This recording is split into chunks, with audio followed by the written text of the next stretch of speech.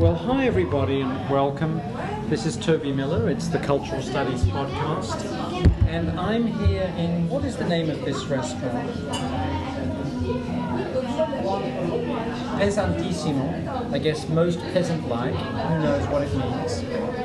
In Primrose Hill, are we in Primrose Hill? Primrose Hill. Primrose Hill with my new friend, Dr. Martha van den Blij. How are you, Martha? I'm very well, how are you? I'm well, thanks for coming out tonight. And we're almost on to my second glass of wine, and we're on to her first glass of wine. We're here in this restaurant because I inveigled her to come and talk about her work.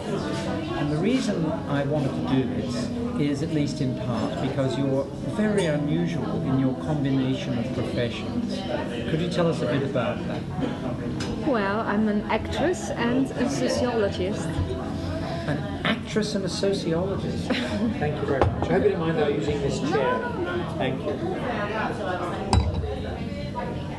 And I've been all my life.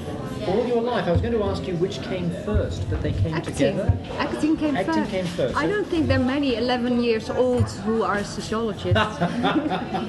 That's a good question. What is the youngest ever sociologist? So you started acting at 11? Well, 10, something like 10, that. Yeah. I guess a lot of us do some acting when young. Yeah. And you're a professional actress now. You have been since then. So how did they converge? Did you wake up one morning when you were 12 or 20 and say, oh my God, I'm not just an actress. I'm not just Dutch, I'm not just a woman, I'm not just Martha, I am a sociologist. What happened? Well, I still wake up every morning thinking, who am I? Yeah. But no, I did acting. I always did acting in high school. I did acting. Then I didn't go to theatre school. I went to study, and first I studied Roman languages. Roman languages? Yes. Where did you do that? In Groningen, in Holland. Yeah, as well. Groningen. Yeah. It begins with a G, but you say Groningen. In Groningen, where I was born. It's a beautiful word. Groningen. Groningen. I love it. Yeah. And yes, and then while I was studying that, I was doing acting as well, and I did a lot of political, sort of social activism. So some of my friends said, yeah, you know what, instead of, and I couldn't really get Spanish, I couldn't get myself to learn Spanish very well. And so I didn't want to really learn Spanish perfectly. I was like, as long as I can make myself understand. And if That's all that matters. Sure, yeah, that matters. I'm not a language person.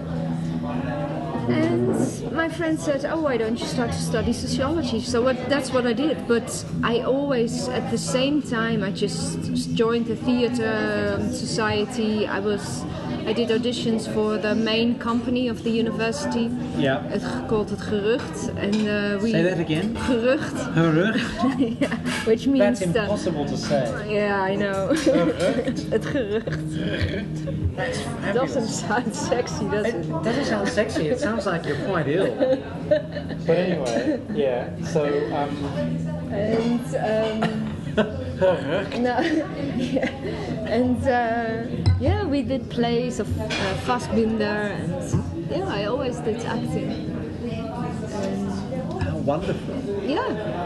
And so you ran away from Spanish and fell into the arms of sociology. Right, Your great romance, your passion in university. Yes. Sociology. What drew you to sociology? Well, I think some linguistic people really want to understand the language, and Yeah. I really wanted to understand society. Yeah. I really wanted to. I'm not a group. I'm a loner, maybe. I'm not a group person, so I'm obsessed by understanding groups because it's so alien to me. It's so alien to you. I think that, looking back, that's Sure. something like that must... Yeah. And yet acting is quite a collective enterprise, isn't it? Often. I mean, it might be a one-woman show, but most of the time you're in a group of people trying to make art together. Yes. Yeah. And because I love to be around people, and I love to be, have fun and go out and be the life and the soul of the party. That's a side of me as well. Right. And I think there are many actors who are also very observant, who like to.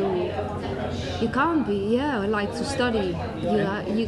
And I only later on started to understand that there's so many similarities between being a sociologist and an actress. Say some more about that. That's very interesting. Because people would all, when I was a student, it's all fine and it's very normal because some people play music, others go horse riding, whatever, and you study and you do all those things. Sure. Only when it ends, at the end of your study, suddenly you have to supposedly choose. You specialize and you become one thing. You have to become one thing, or people want you to become one thing, or something like that, or you want yourself to become one thing. And then the distinction starts, and then I started to ask myself, what am I going to choose? But recently I discovered it in nature.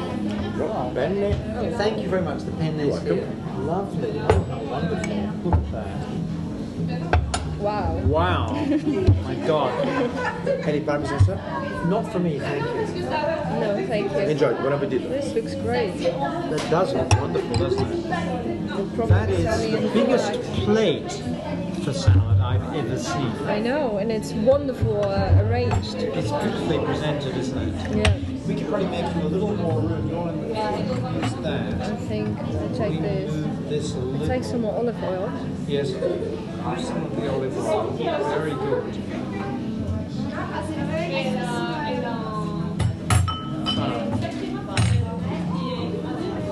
So, in a sense, you refused this idea of specialization, Yeah, becoming one thing in your life. yeah. Yeah, I just could not. How do you say, to your health in Dutch? Proost. Proost. Cheers. Salut. Proost, Toby. To full employment. Na zdrowie. Sláinte. Slaantje.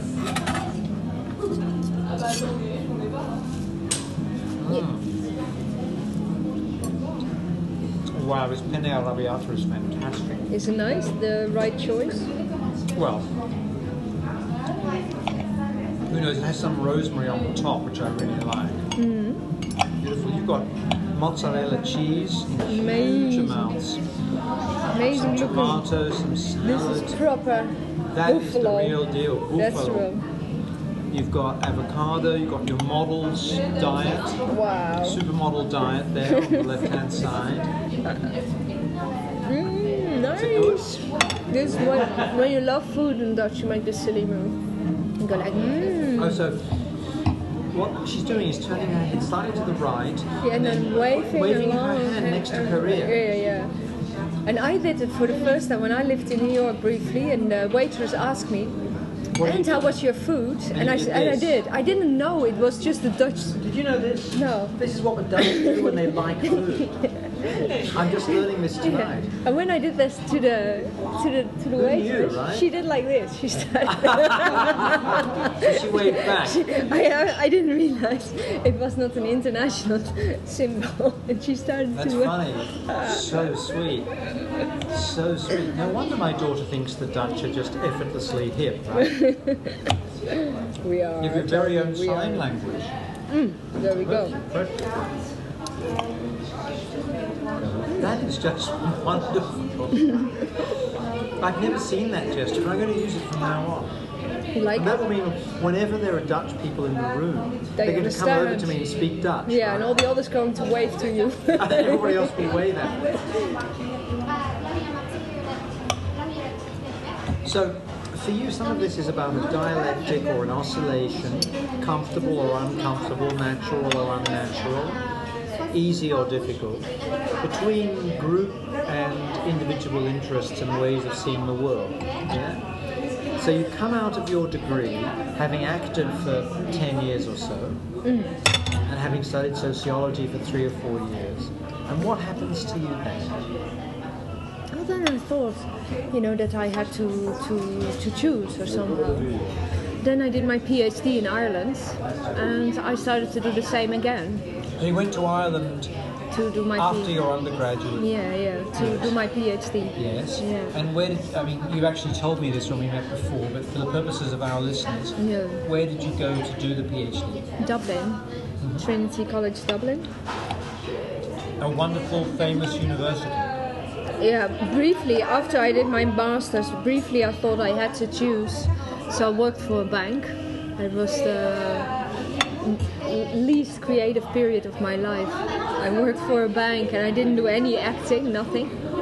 I was frequently ill. No acting, no sociology, lots of banking, lots of illness. Yeah, lots of management. But then, as soon as I started to do sociology again, my PhD, I started to do the acting again. So they go hand in hand. So you're in Ireland. How long ago is this now? A couple of years ago. A couple of years ago. You're in Ireland. You're working on the doctorate, and you're acting. Can you tell us about those two tracks that you're on? Let's start with the academic track. What topic are you focusing on in your PhD when you arrive in Dublin? My main interest was the question whether globalization leads to more cultural sameness. Yes or no? Or if there is a resistance, or if there's a change of thinking. So the title of my PhD is The Universal Surname. The Universal Surname? Yeah. What a great title. You like it? And then is there a colon? And then after the colon, there are more words? Yeah, it's a theoretical, empirical inquiry into the relationship between globalizations and sameness and difference. And so I'm interested in what makes us unique, or I'm interested in the dialectic between the things that we share and what makes us unique as a person. Right. So later on, when I started to think about that, I realized that it has a lot to do with sociology and acting. Because as a sociologist, you look at a group. You study a group. And by definition, you study what the group has in common. And as an actor, you always look at an individual person. You want to portray a unique character. You study what makes a person unique. Yeah. You see, so I think they're very complementary. So you were suggesting earlier that a major feature of acting is what we might call in sociology or anthropology participant observation. Yeah, or just observation. I mean, the first advice I got from my first director in Ireland, an amazing Jewish director, Victor Veldman, told me, if you want to become a better actor, just sit in the pub and look at, observe people, observe their movements, observation. That's what acting is about. You observe people. Right. But in the same way, when you sit, that's how I realized it's very compatible. It's very similar, acting and sociology, because in the same way that you can observe a group in a pub, see how they move, you can observe individual people. Let's get back to your dissertation for a moment, if we can. I wonder if you could tell us a little bit more about some of the theoretical work that you do in that. Explain to us about your ideas of globalization and ideas of cultural difference and sameness. So I did a study in Ireland, which was very globalized at the time. This might be getting very boring. And I wanted to know if, due to more globalization, local identity, local languages would disappear. So I studied a small village that was very strongly globalized, because it had a huge factory of Intel, the biggest factory of Intel outside America, and a huge factory of Hewlett Packard on a population of 50,000 people. So I said that's the micro global village. At the time Ireland was the most globalized country in the world, and this within Ireland is the most globalized village. Ergo, we have the global village here. What is happening in this global village? And instead of the local identity fading out or disappearing, it became reinforced. So the number of Irish speakers was higher than ever before after Intel and Hewlett Packard came to Ireland. That's a wonderful story. What do you attribute that to? And then I went to an island to contrast the case, which is also strongly globalized in the sense that there was a lot of tourism, but the islanders remained a strong sense of autonomy. So they didn't allow any foreign companies coming to their islands. Instead, they went themselves to Japan to find out how to attract themselves Japanese tourists from Japan. So everything on that island that was global was creation of their own imagination and their own action and their own initiative. So, and on that island I didn't see a resurgence of Irish speaking. Instead I saw a decline of Irish speaking.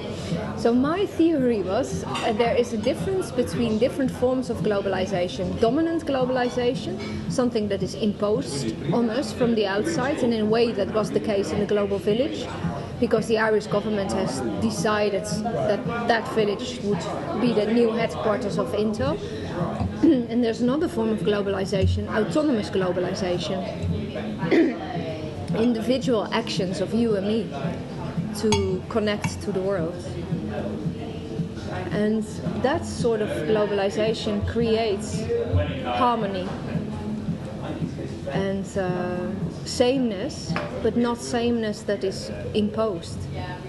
You and me become more the same because we talk. It's more organic. It's more organic, exactly. Yeah. Wow, that's really interesting. Yeah. And were you doing this at the time of the global financial crisis? No, just before it. Just before? Yeah. So the high watermark of the Irish embrace of the global. Yeah, the Celtic tiger in full force. The Celtic tiger in full force. How's that tiger doing now? Do you know what life is like in that village and on that island? Well, yeah, I haven't been back physically to the island, but of course the Irish economy has had collapsed. But it's also... It's wonderful. It's very nice. But it's also underneath the surface you could feel polarization. You know, you could feel the sort of rejection, and the same what you feel in Europe. You know, in the European countries, the European Union is, I think, a very good project, but it is imposed in a way. It's a form of dominant globalization. It's not organic, and that comes, you know, the reaction comes back at some point. So when the crisis hit the world, I was thinking this global island that I saw, you know, you can make a distinction between a global village, the past, divided, characterized by dominant globalization, and a global island. In a global island, there's no escape. You know, on an island, you're literally in all of it together. You have to make it work. Yeah. You cannot, there might be a global village and another village, you know, villages can compete, but the islanders are alone in the fight against the sea. And that, I think, is the future of humanity. Now, you mentioned, sorry, go ahead. Yeah, so we make a transition from a global village, you know, McLuhan's global village, with dominant powers connected but not united. Maybe that's the right word. We were connected but not united. But in the future we will not have the option of not being united, because the islanders have to fight against the sea. And this is just one day after Sandy, the storm, we will have to fight against the elements and not fight against each other. Now, you mentioned this, and of course, coming from the Netherlands, your origins lie in a place that in many ways shouldn't exist. Well, I'm happy it does, but yeah. So am I, because of course it's the source of all hipness, as we discovered earlier in the conversation. But I'm very glad it exists. I have lots of Dutch friends, or a few anyway, and a great admiration for Dutch academic work, artistic work, and football. Okay. So, you know, amongst many other things.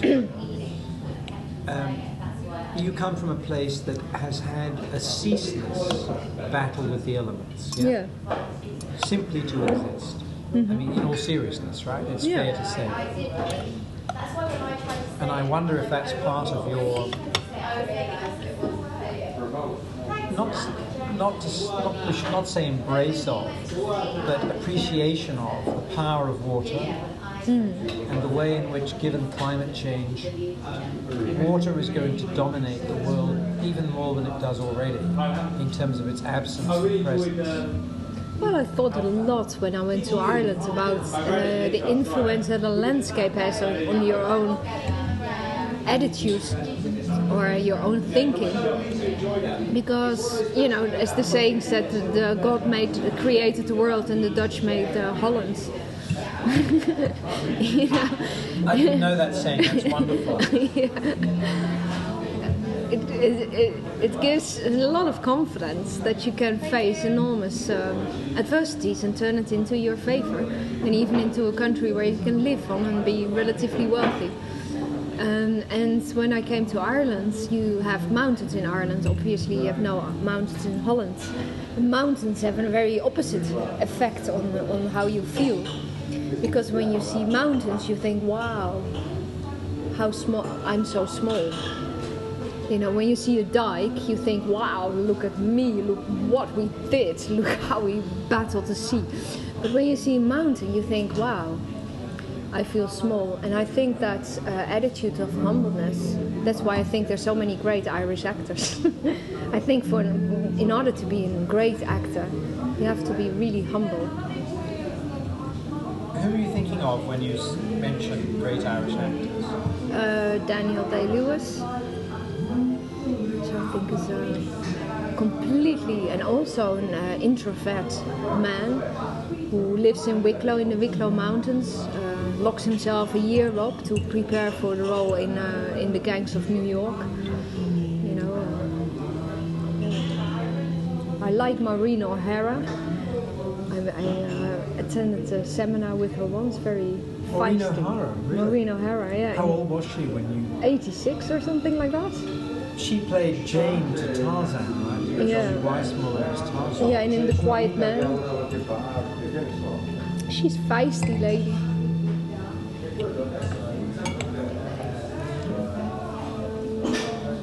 But Gabriel Byrne. yeah, Wonderful actor. many great Irish actors. And you think that some of that derives from this sense of dealing with the awesome and the infinite, of the power of nature?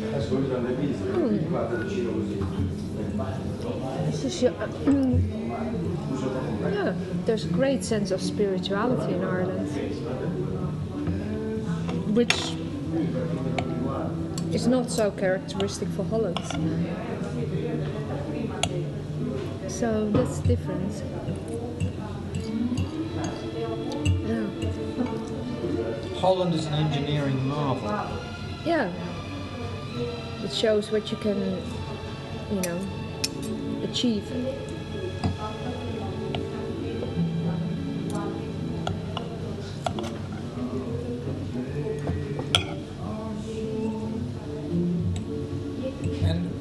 But Ireland shows the fruit of creativity. And, you know, there's no country that has produced so many, for such a small country, Nobel Prize winners in writing. And that was one of the things that I saw when Intel and Hewlett-Packard came to Ireland. They were teaching skills of technical skills were valued much higher.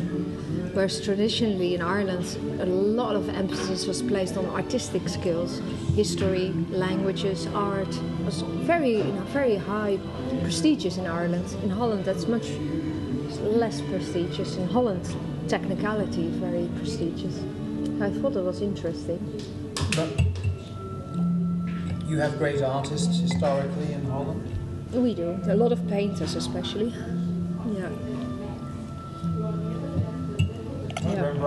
Rembrandt. Van Dyck, right? Van Dyck? Van Dyck, Vermeer. Yeah. Yeah.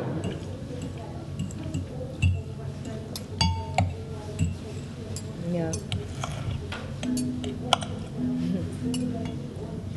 But I guess, so was part of what attracted you to Ireland to study the idea of another small country in terms of population, but a large country in terms of its impact on the world?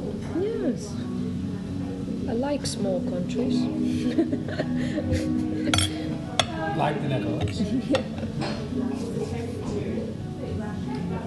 And now my film is about Sierra Leone, also a small country. And a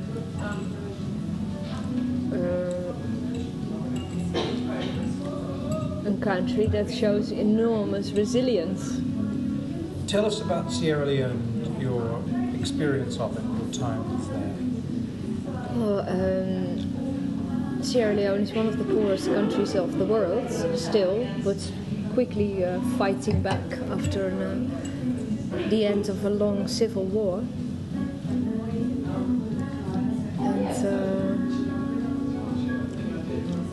Yeah, it's of course a completely different country, a non-European country. And I think in Ireland you would find a lot of spirituality as well, but more creativity, artistic. And in Sierra Leone you find the greatest strength of human spirit, what human spirit is capable of in the face of adversity. And I find that, again, exceptionally humbling. So, when did you first go to Sierra Leone? In 2008, 4 years ago. And what drew you there? Just a friend inviting me. A friend inviting you.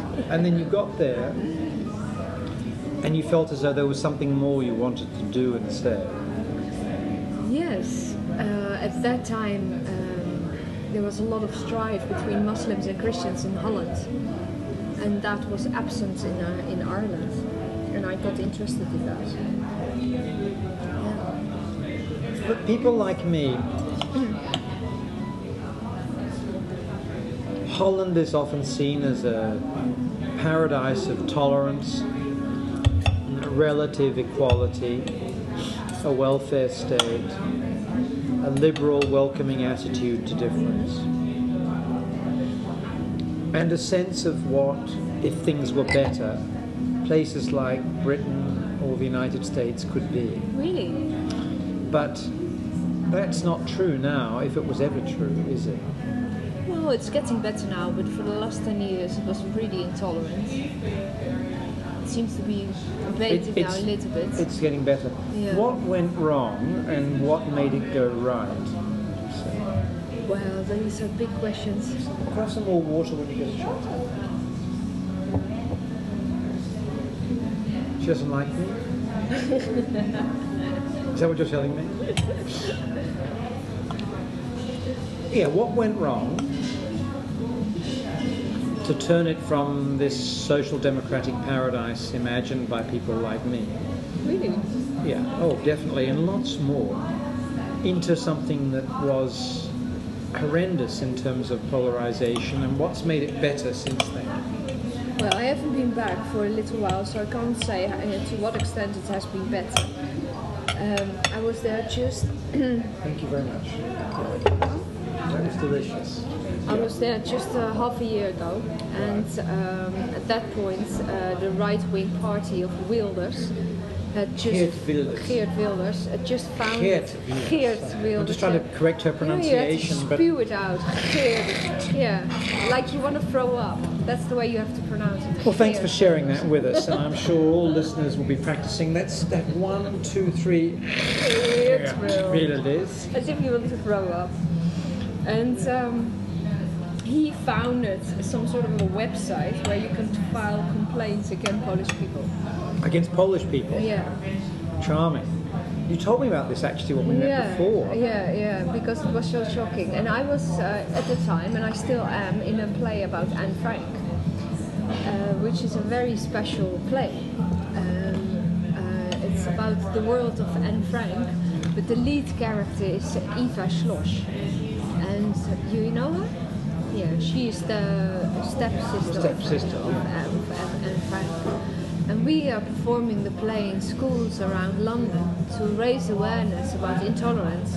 So we performed at a Jewish school, we performed at a Muslim school, performed at very expensive, rich schools, and we performed in poor schools to raise awareness about, what the consequences could be from intolerance, and hatred. And here I am doing this in London. I come back in Holland, and they, without any second thought, apparently there was a website where you can file, as if I was back in the Second World War. So it's strange. It's so persistent, this sentiment.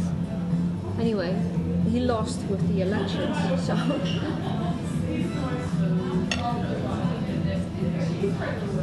Tell us a bit about this play. It sounds very, very interesting. You're playing Anne Frank's stepsister. Eva Schloss, it's her story. It's her story. And you told me before about the remarkable family and friendship genealogy, lineage that linked these families. Yeah. Right? That these two girls were best friends. Well, they were not best friends. No? Oh. But they lived in the same... same apartment. Yeah. Eva Schloss was born in Austria in 1929. And she flew to Holland after the Anschluss in Austria. And she ended up on the same square where Anne Frank lived as well. So they played together, like that. And then Anne Frank, of course, sadly died during the war. And Eva Schloss survived miraculously with her mother, and they got in touch with the father of Anne Frank after the war, and her mother and Anne Frank's father married. So posthumously they were stepsisters. Yeah. And I have some exciting news because we go with the play to South Africa. Wonderful. Yeah, in the first week of December. So I'm now in rehearsing, and we're going to perform the play on Robben Island. Where, of course, Nelson Mandela was imprisoned. Yeah, on the 10th of December.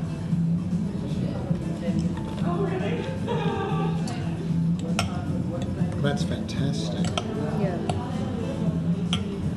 So it means it's a universal message against hatred, apartheid, and against exclusion. Yeah. And what time period is covered in the play?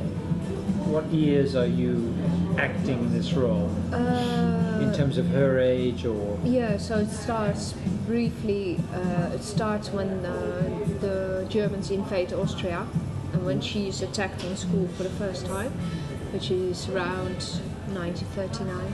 They move to Holland. She's about 16... She's 14. 14. Yeah. So they go to Holland hoping... No, younger. She's 11. By the end of the war, yeah, she's 14. They go to Holland. They go into hiding for 22 months. They're betrayed. And they go to Auschwitz. And the play ends after Auschwitz, so 1945. They are liberated by the Russians. And they go back by train through Europe, via France, Turkey, back to Holland. And she grows up, she's young still at the end of the war. Yeah. So she grows up as very much as Dutch after the war. She stayed for 7 years in Holland, and but she found it difficult, of course, as I can imagine. And just to open her mind, she moved to London because her grandparents moved to England. And so then she started to live. She got married here, and she was silent for years and years and years. And suddenly, the whole story came out. Very special. How wonderful! And who wrote the play? James Silver. And it's directed by Nick Karim of the Blue Sky Network. And Nick is tirelessly advocating tolerance. Wonderful, Yeah. wonderful. So, in this play, you are playing a woman of how old? 14. 14. Now, I was thinking about that because my first part ever in my life, when I was 10, you know what I played? A grandmother.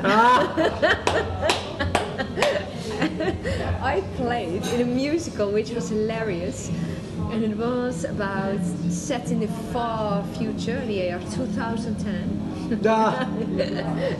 Where people would not drink milk anymore. It was subsidized by the milk companies. But only eat pills, vitamin pills. And there was only one woman left who had secretly a cow in her backyard where she was milking and providing real milk to the children. That's and hysterical. that was me. And I got powder in my hair to make it look grey. So I was thinking about that. When I was 11, I played a grandmother, and I played myself. Now, when you try to occupy, and obviously succeed in occupying, the body of a 14-year-old, how do you prepare? I don't want you to give away acting secrets, but to the extent you can tell us, how do you prepare yourself? Because on the one hand, you're being somebody who is considerably younger than you are. On the other, you're comparing yourself with somebody who is going through the worst imaginable trauma that anybody could endure. Well, I prepare myself by watching everything I could possibly find about that time historically, and about Eva herself, of course. There's a lot of YouTube clips. And that's the other thing, which is similarity between sociology and acting, and that's commitment to the truth. Commitment to the truth. You want to find truth. As an actor, you know, David Mamet, who wrote the beautiful book True or False. He says, as an actor, you are on the stage to speak the truth. You speak the truth. Theater, people, the audience come to the theater, whether they know it or not, to hear the truth. So as an actor, you want to speak the truth. You think it might be lies because they're made of lines, but it's the truth. And that's the same as an academic. Ideally, you're looking for the truth. A lot of people are mostly looking for publications and citations. But that's, ideally, you're committed to the truth. And in this case, with the Auschwitz play, is it extremely important because there's still people who deny the Holocaust. You know, and Eva is still alive and attends, so fit and so strong that she can attend the play. Afterwards, people always wanted to see her too. It's an ultimate truth, you know, so you can prove the truth. She has the mark on her forearm. Yeah, she still has the mark. But there's still, when I was doing my research, there's still so many people who deny the Holocaust or say, oh, it wasn't that bad, or a lot of people even, I was amazed how many likes I saw when I watched Hitler's speeches. That's shocking to me. It's really shocking. On YouTube? Or? Yeah, go and watch that. You know, people say make the most crazy comments. They said, well, he was maybe a bit of a nasty guy, but at least there was no obesitas. People were disciplined in the Third Reich. Or, you know, people made crazy comments. You know, so you can never take it for granted. Sure. The director of the play always says, Nick Karim, evil comes when good people do nothing. It's a famous old saying. Yeah. and you know, so you have to do so. Going back in time a little bit, then,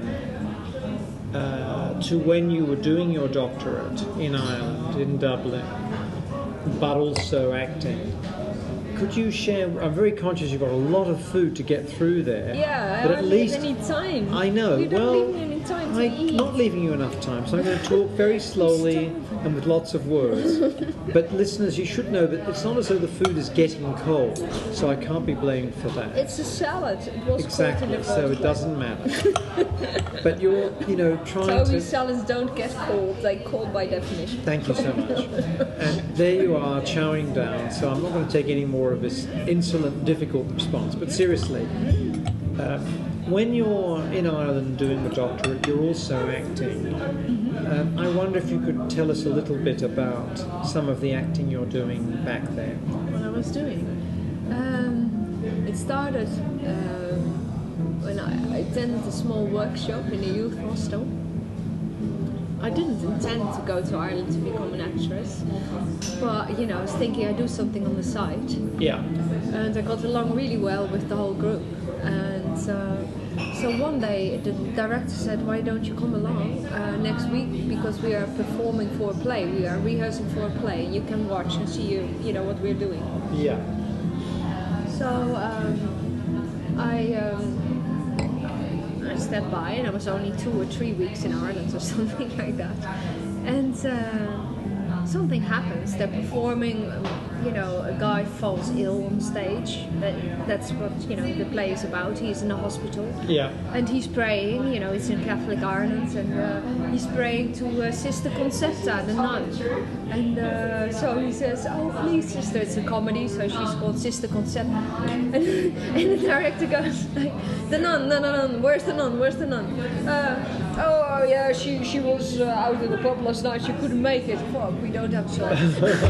Okay. we missed the part, and I'm just watching there, and the director Victor goes like, "Martha, can you be a nun? A nun can be Dutch, she can be any language. You play the nun." You got thrown in. Yeah. Break a leg, as the old saying goes. Yeah. In this case, be an Irish actor drunk in a pub the night before. Yeah, exactly. And so I've heard of it. Yeah, it was absurd. So my first part in Ireland was as a nun, a Sister Concepta. Sister Concepta. And my friends in Holland couldn't believe it. They said, "You're overdoing it. You go to Ireland," which they thought was relatively become a odd. nun, you lock yourself up. What's next? You're going to be a rebel. That's pretty funny. Yeah. That's wonderful. So then I was having a laugh and having a great time. And then one evening, apparently there was some sort of people said it was an academic audience. So they were all sitting down and apparently having a great time, but without making any sound. Well, of course not. One shouldn't. One shouldn't, yeah. So, the rest of the actors, we were all like, "I don't know what's happening There's no tonight with you. interaction, There's no what's going interaction, on?" nothing, And, so the director said, "Just, you go out there and you fucking enjoy yourself." That was the best. Very good advice. The best stage direction I ever got. Great guy, Ronan Wilmot. And so I was like, fuck it. I Fuck just it. go. I'm in go there out and I'm there. going to have a good time. I'm going to have a good time. Just like that. So I was Sister Concepta and I had a splendid time, and I had to run off through the audience. That was the end of the show, and I sit down. Yeah. And there's a guy with a big baseball cap, and he said, "Were you just performing?" I said, "Yeah." It was pretty good. "Do you have a CV?" No, I did not even know what it was, Come by the theatre and drop your CV. We need a continental actress. And who was that? That was Ronan Wilmot, who runs the new theatre in Dublin. And through him I get the chance to play in the play about the Beatles. You told me about this. This is the Alan Williams story. Yeah, the right? Alan Williams story. Now, Alan Williams was an You know important... more about the Beatles than I knew. Oh, come on. I know nothing about the Beatles compared to you. No. What I know is you played the part of somebody that I had a crush on when I was a teenager. Oh, you didn't tell me that. Well, I have my You didn't- secrets. You didn't tell me you were You're in not the love. only one with That's a why secret. you're so interested to hear You're that she's not still the alive. only one to have secrets. I've got a very exciting private life. I haven't discovered it yet, but I know it's out there. Keep looking, keep looking. No, when I was a teenager, I was very... You were in love with Astrid Kircher. I was keen on the She's still Beatles, alive. and I was interested in Klaus Voormann, Yeah. who had done, I think, the cover art for Revolver, one of their albums, and Astrid Kirchner was his girlfriend, and you told me, I think, that was it George Harrison was in love with her or somebody, maybe they all were. Stuart Sutcliffe. Stuart Sutcliffe, who'd been the bass guitarist, I guess, of the Beatles and then died tragically young. And then, you know, she was one of these people, she was the first woman that I associated. Can I get... She was the first woman that I associated with the Beatles. Yeah. And in those days, we all thought Linda and Yoko were evil witches who had pulled the boys apart. Whereas Astrid was wonderful, ethereal, beautiful, and she had not pulled the boys apart. So it's a correct femininity, you see. This, you know, misogynistic, stupid, male fantasy about male artists talk, right? Yeah, That's what it was. Anyway, so this play goes on, and you play Astrid. There was a song, Goodbye Astrid, Goodbye. Can I get a cup of tea maybe when you have a chance? That's fine. I have so much to eat, Toby. You can take some of it home. Oh, why are you complaining? Ever since this podcast began, you know, she doesn't like the way that I talk. She doesn't like the... No, I'm just kidding. So, tell us about this play. Well, it's a long time ago, but it was lovely because it was my first Major performance on stage, and you met Alan Williams, did you not? I did, he was came there. along. Yeah. But at the time, what I find so special is that life is so unexpected, you know, because it's not logical to go to Ireland and become an actress. It doesn't make any sense. It would have been more rational to stay in Holland, you know. You would think, who needs a Dutch girl in Ireland acting? It doesn't make any sense. And yet it happened. And the same with the play about Eva Schloss. It was really strange. It's accidental. Thank you It's so much. accidental because No, thank you. because I walked into a theatre last year in the area just in Camden where I live, and I was just looking out, checking out a location for a photo shoot, and I walk into the theatre just in the reception area. Yes. I say, oh sorry, am I disturbing? Because there were two people there sort of having a talk. No, you're not disturbing at all. The guy says, are you an actress? I said, yes. Oh yes, really, because we're doing a play about Anne Frank. I said, well, I'm Dutch. Oh really? But it's not really about Anne Frank, it's about Eva Schloss, and she's from Austria. I said, my grandmother was from Austria. Wonderful. And a year later we go to Robben Island. Isn't that unbelievable? That is an extraordinary coincidence. Well, it's just like, you know, nothing is planned, you know, and that is what I find so exciting. I have to say to you though, Martha, that when you're talking about acting versus talking about sociology, even though these things have gone together very well for you, from what you've said, you're more passionate and you seem happier talking about acting. Yeah, That's just my perception. this is what all my friends say. I know. Maybe it's the future. And what about stage acting versus other kinds of acting? film, television? Well, I like Where- to do things that I find interesting. You know, so I would not. I have no intention. My goal is not to be famous, but I want to be challenged, and you know. So I would not go for a soap or something like that. But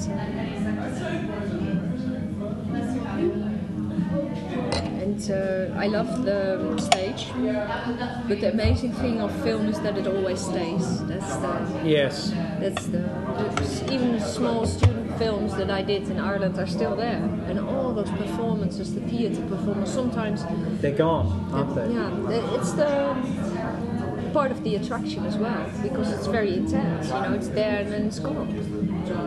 How important is the audience in this? You mentioned earlier the difficulty of performing before that very scholarly crowd Oh right. that didn't really respond, didn't really react to what you were doing, and left the entire company feeling rather empty. What role do you think an audience can play in the performance that actors put on in a drama? Well, in the same performance, I think, in spite of the audience, it was my best performance of that run. So it's not so black and white. Sometimes, Right, it's interesting. right? Were you trying harder to win them No, over? less. You thought, fuck you, fucking academics. No, I didn't know there were academics at the time. No, You I just didn't knew know. there was no energy coming from No, them. no, I So was you saying- didn't try, and in fact you put on a great show. That's Yeah. wonderful. I love it. I love it. I love it. I love it. Yeah, I think the less you try, you know. Yeah. Because the other thing is, I learned if you're not enjoying it, the audience is definitely not going to enjoy it. You know. So if you are there, oh no, I have to do this part. Oh no, you know, there's no energy. Then that So- will communicate itself Yeah. to those watching. So I'm not greatly interested, to be honest, in the audience. No offense, but you know, it's because it's so feeble. You know, audience, no, they can like it or not, or whatever. You see my point? Yeah, so your art is what has to carry you through. Yeah, exactly. Okay. It's your commitments to the moment. Now we've got just a couple of minutes left, and then you can return fully to your wine and your salad. Yes. I wonder if, just to finish up, you could tell us a little bit about what the future holds for you, what you are planning to do, what you are doing, what you want next. As sociologist, as actress, as cultural producer, let's say. Well, right now, you know, for the next month, I do two things. I'm writing an essay about the elementary forms of religious life of Durkheim. The founder of sociology, modern Founder of sociology, Emil yeah. Durkheim. Yeah, and I'm rehearsing for the Eva Schloss play and preparing for South Africa. So that's the immediate future. That's the immediate future.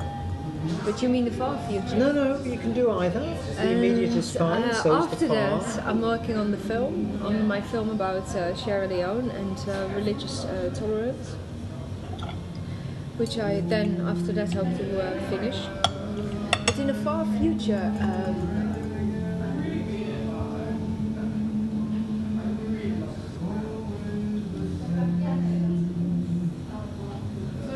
you know, I want to use, you know, art as a story. It sounds a bit, you know, dodgy or a bit silly, but to make the world a better place. You know, just to a more beautiful place. I think there's a lot of people, of course, want to promote goodness. But it's also important to promote beauty. Truth and beauty. Yeah. Matthew Arnold, amongst others. Truth, beauty and joy. Let's drink to that. Truth, beauty and joy. And Hollywood. Global Hollywood. Global Hollywood. That's your book. just before we sign off, though, You can't say goodbye. I can't. No, we can't say goodbye. I can't leave this without asking you a little more about your essay on the elementary forms of religious life. Why? Well, I mean, it's such a, you know, I'm used to interviewing actors, I'm used to artists, I'm used to interviewing academics. But normally when you interview one, you don't have the other one suddenly jump in. And here they are, they're both inside your brain. Well, you know, when I speak more passionately about acting, it's because it's easier. Because it's quite hard to talk passionately about academia, but I do enjoy it a lot, and it gives me a lot of satisfaction. But it's also about writing. It's not about the words, you know. As an actor, as a sociologist, you're writing. But anyway, your question is. My question is about Durkheim, the great man. Why I read that? Why No, I write what you're saying in the essay. Well.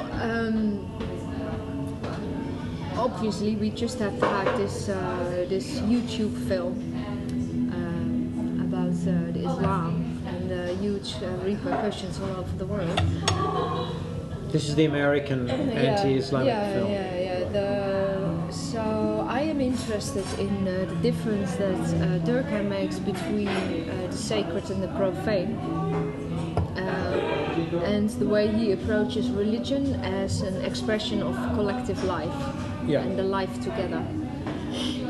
So basically, the interesting thing, what I find interesting in his work is that religion essentially is what shares us. Religion is everything. Religion, by definition, he argues, refers to something that is bigger than the individual. The shared identity. So my essay and about solidarity.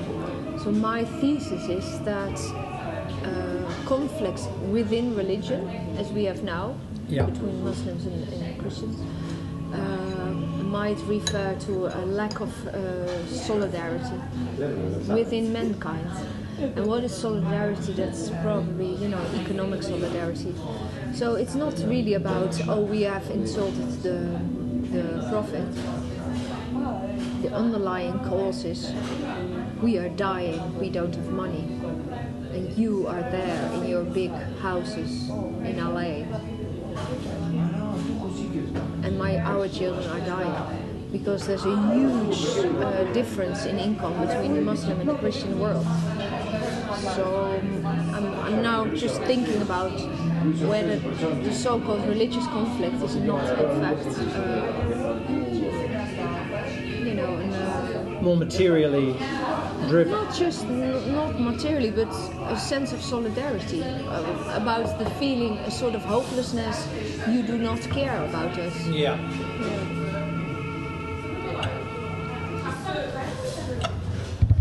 That's a wonderful insight. Well, I want to thank you very much for joining us on the podcast, and I hope that at some point in the future, thank you so much. Perhaps when you've completed your Sierra Leone film, perhaps when you've come back from Robben Island, I hope you get out. Fingers crossed. Fingers crossed and toes. I hope that you'll come back and join us again and tell us more about some of your adventures. I would love to. Fantastic. I really enjoyed it. Thank you so much. Thank you so much.